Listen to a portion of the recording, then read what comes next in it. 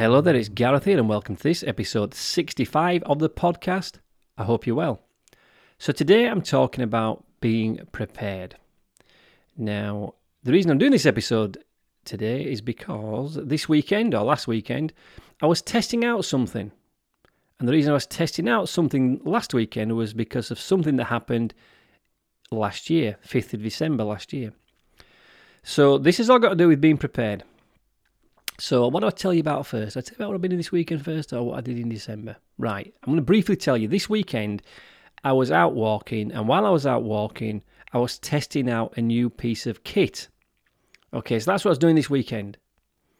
Now, the reason I was testing that kit out this weekend is because of something that happened on the 5th of December. So I'm going to explain exactly what that was, because this is a bit of a story, actually. And I'm going to I'm not going to embellish it, but I also have to give you the full kind of atmospheric story behind this day in December, 5th of December, 2020. Now, on that particular day, it happened to be a Saturday, and as most Saturdays find us, we'll be out walking with me and Sue. Now, on this weekend, there was only two of us, because through most of 2020 and pretty much this year, in fact, a lot of 2019, we did walk with our friend Rianne. Now, Rianne listens to the podcast. Hello, Rianne. I hope you're well. But Rianne didn't join us on this walk. I don't know where she was. Anyway, whatever she was doing, there were just me and Sue this weekend.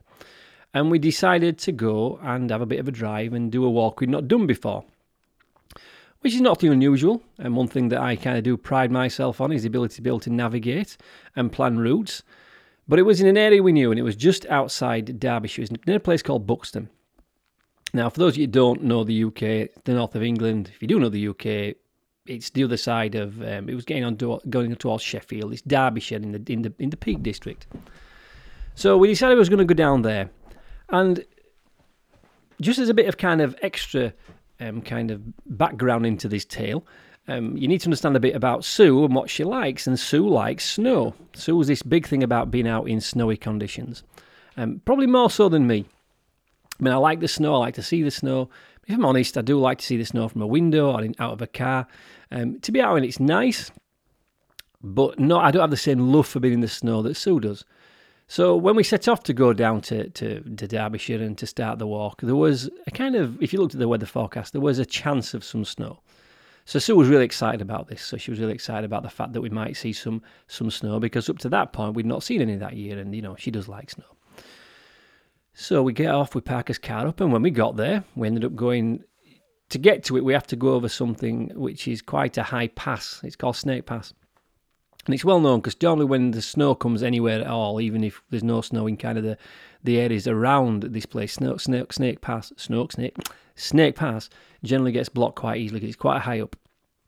So as we're going over Snake Pass, there was a bit of snow. There was a little bit of snow on the side of the roads, and there was clearly, if you looked at the fields, they looked quite white, and it looked right kind of, I don't know, atmospheric, and it looked beautiful. And Sue's really, really excited, and I were excited because it was the first time I'd seen snow, and I thought, oh, this is lovely. A little smattering of snow will be lovely for our walk today. It'll make it feel all festive, and it was the 5th of December, so we were approaching the Christmas time, weren't we? So I thought, oh, it's all very nice.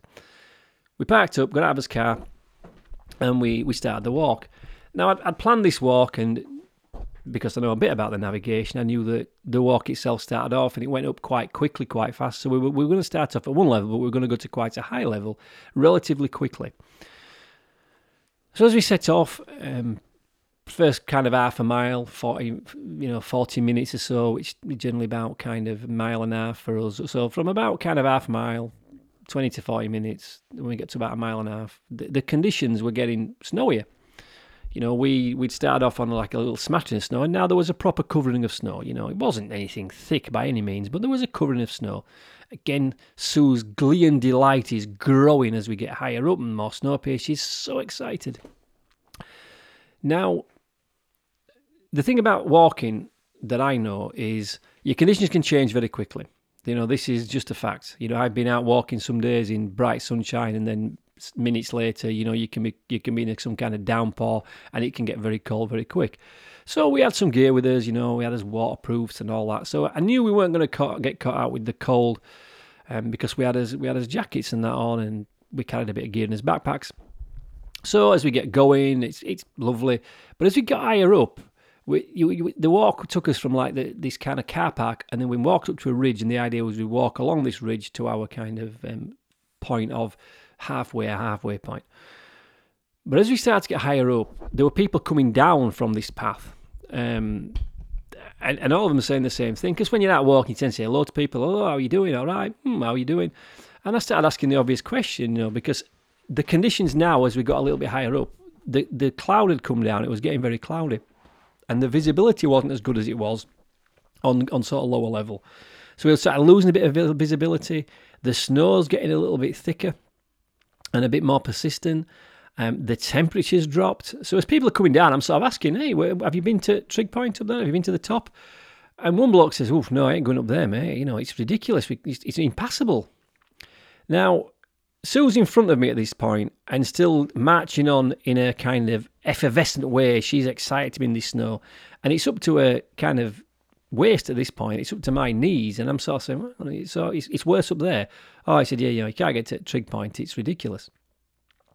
So I just called Sue back and I said, look, this guy says, this is happening. And I thought, we'll probably keep going because, it might be just one man's opinion. He might not be used to walking. He didn't look particularly used to walking. I have to be honest, he had like kind of sports gear on as opposed to proper walking gear. But a couple of other people came down. They're saying the same thing. This is really, really bad. So there's at a point, which was, I know what it was because I looked at my watch, 3 miles into the walk. So we still had 2 miles to go to get to the halfway point and the highest point. So 2 miles to go, 3 miles in, 2 miles to go to the highest point. I said to Sue, look, we need to think about this. Looking back, I could still vaguely make out where we'd started from. It was in like a valley and I could kind of vaguely see it. So I thought, we know where we've got to go back to. I says, look, it's looking a bit poor up there, these guys are saying, and the conditions are really coming in now. I think we should turn back. Now, Sue is not a particularly angry or aggressive person, but she's got a face that she shouldn't play poker because you can always tell what's on her mind by looking at her face. And she had this look of disappointment like some kind of sort of puppy dog looking at her eyes. Oh, I wanted to go to the top. I like the snow. And I thought, oh. So there's a bit of me there's this head saying, hang on, these conditions are getting worse. We shouldn't really be out in these. They're starting to look a little bit kind of naughty, these conditions. Let's just go back to the car. We'll be back there in an hour. We can keep warm and we can come back another day. We're still seeing some snow. So I said, well, it's getting wet. But these puppy dog eyes beat me. I was overcome by Sue's puppy dog eyes and I said, okay, then let's keep going. This is where the story descends into something which for me was my most challenging moment on the hills I have ever had. And I've had some fairly challenging ones. Prior to this one, the most challenging situation I had was I was up on Ben Nevis, which is the highest point in the United Kingdom. I was on the top of there, almost being overcome by a little bit of hypothermia. I got very cold, very wet, and I started to feel a bit dodgy, and I think if it wasn't for the group I was walking with, I could have been in a lot of trouble. And I thought that was kind of as bad as it was going to get. Keep going with this story because this does get worse. Literally, after we kept going, so from this 3 mile point we kept going, and 10 or 15 minutes after that, we could see nothing. It was a complete whiteout. There was nothing. We could see nothing. I couldn't see my hand in front of my face kind of thing. It was that bad was the snow. On top of that, there's no visibility because there's kind of low cloud and it's mist. And we could pick up no path. There's nowhere to know whether you're on a path or not. And this is a route, to be honest, which the path itself is at best a little bit of a kind of a bit of pushed down grass. There's no kind of proper path. This is a very, very funny part of the world, and there's big potholes. We kept going into potholes, and you're down up to your knees, and you're going into kind of very wet, cold water. So I'm getting colder and wetter. I think at this point, the snow that was up to Sue's waist, the mile or so back, is now almost up to her chest. It's up to my kind of waist now, and I'm 6'1", so that's a high lot. It must have been nearly 3 foot high, this snow. And we kept going, and at this point then, I'm starting to get really concerned. I thought, this is fucking stupid, The conditions are terrible. We were so slow. So the thing about 5th of December is you also have a problem with light. Once you get to sort of after lunchtime, 1 or 2 o'clock in the afternoon, the sun goes down quickly. Then the conditions plummet with the temperatures. And if you're not careful, it's dark by 4 o'clock. It would have been even worse than this day because there were no real light because it were cloudy. Anyway, at this point, I'm getting a bit annoyed. I'm having to use my phone to navigate, which is not a problem. I'm used to using my phone. But I'm not used to using my phone in the cold. And what I didn't know then, but I do know now, is if you use your phone outside in cold conditions, it will run the battery down incredibly quickly. So my phone, which was on pretty much full charge when we set off, is like down to 10 and 15% now. And I started to realise I had got no charger with me. I'd got one of them charger battery pack things you carry. I hadn't brought that with me. My hands were getting cold. I brought no spare gloves because the weather conditions said it would be cold, but it wouldn't be freezing, so I didn't bring me extra gloves. My head's getting wet. Sue's kind of at this point still starting to realise that I'm getting a bit annoyed here. And we thought, well, as long as we can get to the halfway point, at least if we get to the halfway point, I know a way off that hill, because there was no way we were going back the way we'd come. I couldn't see the path. The conditions were too terrible. We'd been climbing up most of this, and going down it would have been treacherous because it was very icy going up. It would have been even worse going down. So the plan was, if we could get to the trig point, I know my way off the trig point, it wouldn't take us back to the car, but it would take us to a road. On that road we could hail down a taxi or call a taxi. The problem now is I couldn't call a taxi because I thought in another 15% my phone's going off. And I need it for navigation. Without that, I'm knackered. So this was a point I went into walking. And it was the first time I realised that I had gone into that day completely ill-prepared. We eventually got to the trig point, and it wasn't because of the sat navigation. We ended up hearing some people sort of talking and laughing and joking. And we thought, well, if we get to the people must be somewhere. And we kind of worked out where the trig point should be. So we eventually get to the trig point. And at this point then, the snow is, it must have been 4 foot, 5 foot deep in drifts some places. My battery's completely gone. I'm cold. I thought, well, have us lunch here. But even getting the sandwiches out and taking your gloves off to kind of open the flask and stuff, we're causing some serious issues with this. Anyway, I won't go on about the story. You get the point. It's quite dramatic. And at this point, I think Sue also knows we probably copped out a bit here. We ended up having a bit of a lucky break in the fact I did know the way off the mountain on the other side. Once we got down, because it drops off the other side quite quickly, the path started to appear, and we kind of eventually made our way to the road. And luckily enough, I did have enough charge in my phone to make one phone call. Didn't have to be a taxi. What I actually was, again, very fortuitous about we were very fortuitous about on this day, was the road we were going to was about 1.5 miles away from 2 friends I've got up there. Both who have been in this podcast, Rhiannon Evans, we've talked about it already, and John Steele, he lives close by. I thought, one of them must be in. I'm sure I can get a lift, and then if worst comes to worst, I can get a taxi. Or even walk into the town down there. Happened Rhiannon was in, she came and got us, and it ended with much merriment and fun, and she took us back to the car, and we drove home. And we laugh about it to this day, the day we almost died on Black Hill. I'm not being dramatic about that. If we'd have been caught out, we were probably 10 or 15 minutes, in my view, from being in serious trouble. We want to be able to phone anybody. We want to be able to get out of that situation. It could have been very, very bad. But it wasn't. I'm still here to tell the tale. So that was the reason this weekend I was out testing something, right? Okay, so I've gone on about that a bit, but I wanted to tell you that story mainly because I wanted to tell you for some time. And also I think it highlights, even me who knows a bit about some stuff, sometimes you can be ill-prepared. Right. We ended up going to a shop, or recently I went to a shop and I bought an emergency shelter. Let me tell you what these are. If you ever get caught out in some serious conditions, cold, wet, rain, wind, this is like a kind of almost like a big, it's like a tent you put over yourself. I mean, it's not a tent with poles and kind of things to pin down at the side. It's like a small, what's the word I'm looking for? It's like a bag, really. It's like a big, that's a better word. It's like a big waterproof jacket that you put over 4 people. You sit inside, it's kind of oblong. One person sits at each corner, and it gives you some rigidity to the structure.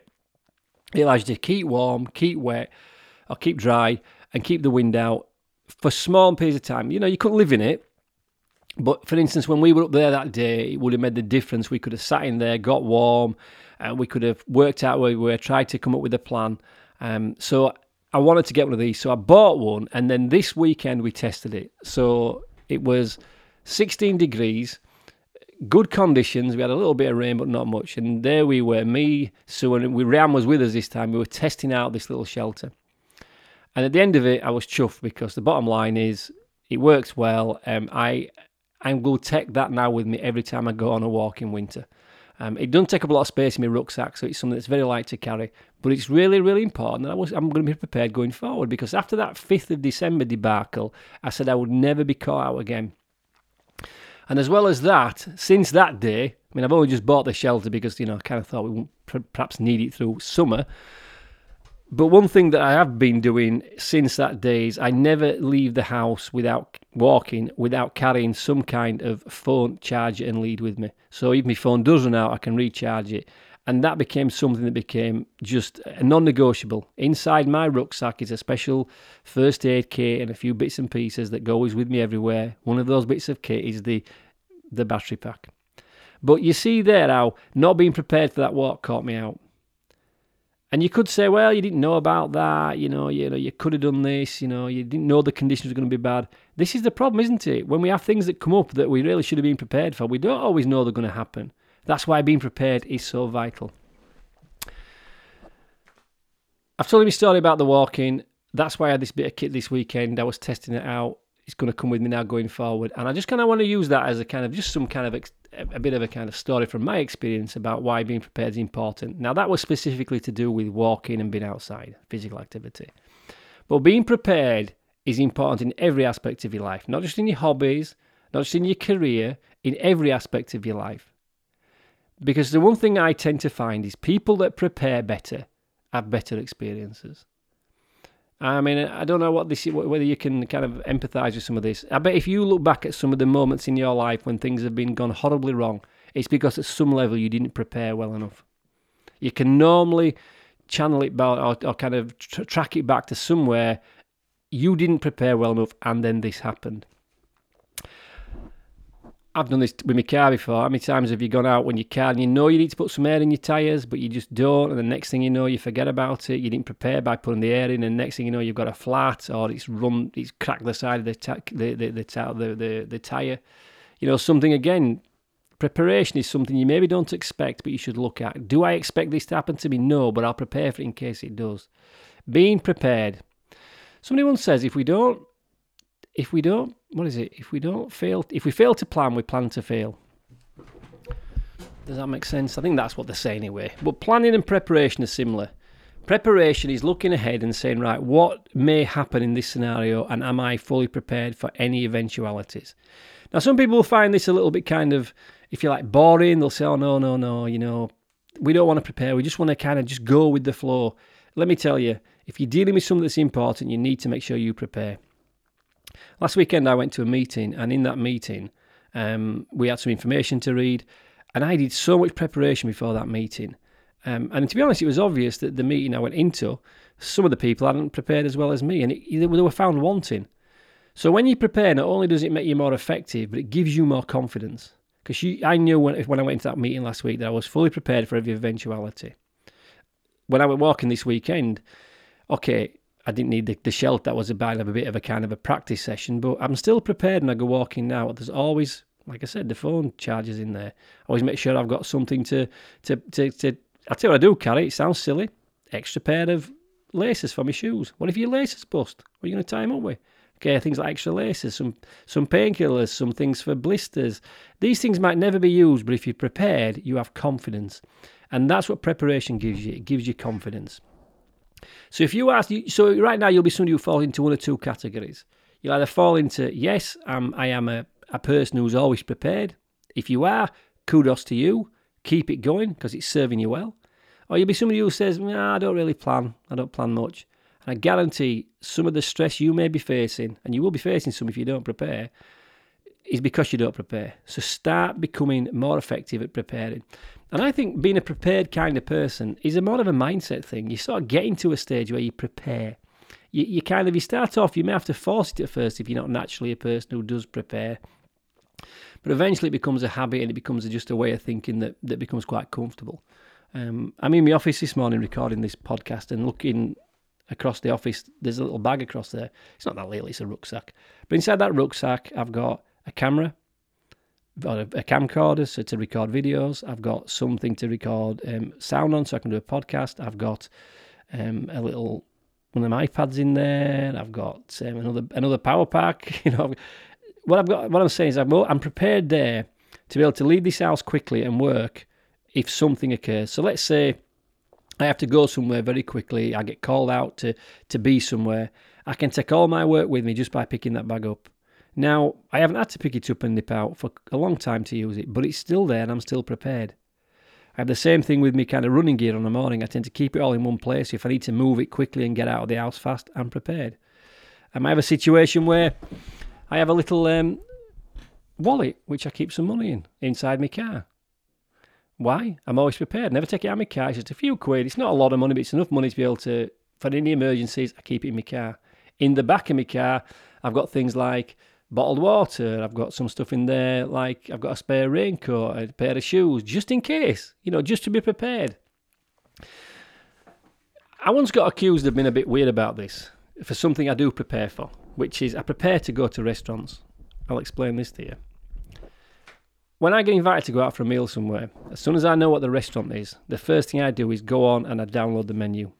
When I walk into a restaurant, even if it's months in advance, I've been told about it, I will know when I walk through that door exactly what I'm eating.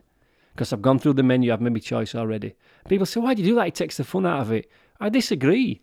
I actually think preparing for stuff allows you to have more fun in the thing you're doing. I know I can walk now in the summer, or the winter, in the cold conditions and have fun and enjoy it. I can enjoy the snow because I know that I'm never going to get into trouble because I've now got my emergency shelter and my power pack, so I'll never get lost, I'll never get out. And if I do fall over and twist my ankle, I've got a bandage there in my first aid kit. And if my shoelaces split, I've got a spare pair of them. So it allows me to have fun because I know I'm prepared. Same when I go to that restaurant, people say, you take the fun out of it. No, I actually get to look forward to it. When I know I'm going to a restaurant now, people say, a lot of people who don't do what I do, they'll say, I'm looking forward to going there. I've heard it's a great restaurant. Well, I go, I'm looking forward to going there. They do a great lasagna. They do a great this. They do a great fish dish. I prepare. So you can prepare by having things. You can be prepared with having the right equipment, or you can be prepared by having the right information. So whatever you're going into, personally or professionally, make sure you add a dose of preparation. Have you got the resources you need? Have you looked at all the eventualities? Because if you start to have that kind of mindset, you'll find out you'll never have any major surprises you can't handle, because you'll always be prepared to some degree. And I think it makes you more effective. It reduces your stress. And quite honestly, I like it. I like preparing. There's something fun about preparing. And this weekend, if we never get to use that emergency shelter because there's some serious conditions, I won't be bothered about that. I'm not looking to go out and spend more time in ridiculous snow and rain. If we need it, it's there. We might never have to use it. But the fact we went out this weekend and played about with it and tested it was a lot of fun. So I will end this podcast today by saying, if you don't prepare, start doing it. Get some preparation done. I guarantee it'll make your life a bit easier and you'll thank me for it someday. Okay, right, I've got to go now because I've got to prepare for something else I'm doing later on this week. So until the next podcast, thank you for listening and you lot take care.